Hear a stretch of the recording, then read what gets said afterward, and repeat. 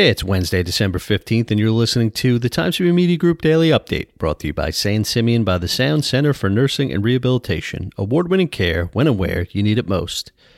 Enforcement of the state's new mask mandate will come down to individual counties, Government Kathy Hochul has said. The protocol took effect Monday and requires individuals to wear masks in all indoor public spaces unless businesses or venues implement a vaccine requirement. The governor tried to downplay reports that some counties in the state would not enforce the mandate and said the majority understand it's a temporary measure to curb rising cases.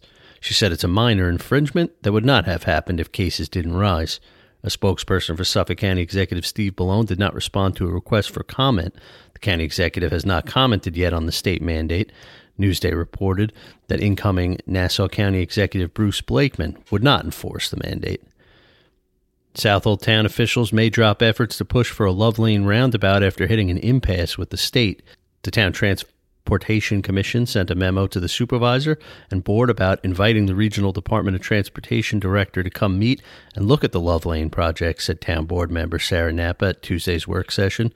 Supervisor Scott Russell said he's willing to send the invite, but he's not sure it's worth continuing to press for a roundabout at the intersection. The town's 100-foot roundabout recommendation reached a standstill with the state in recent weeks.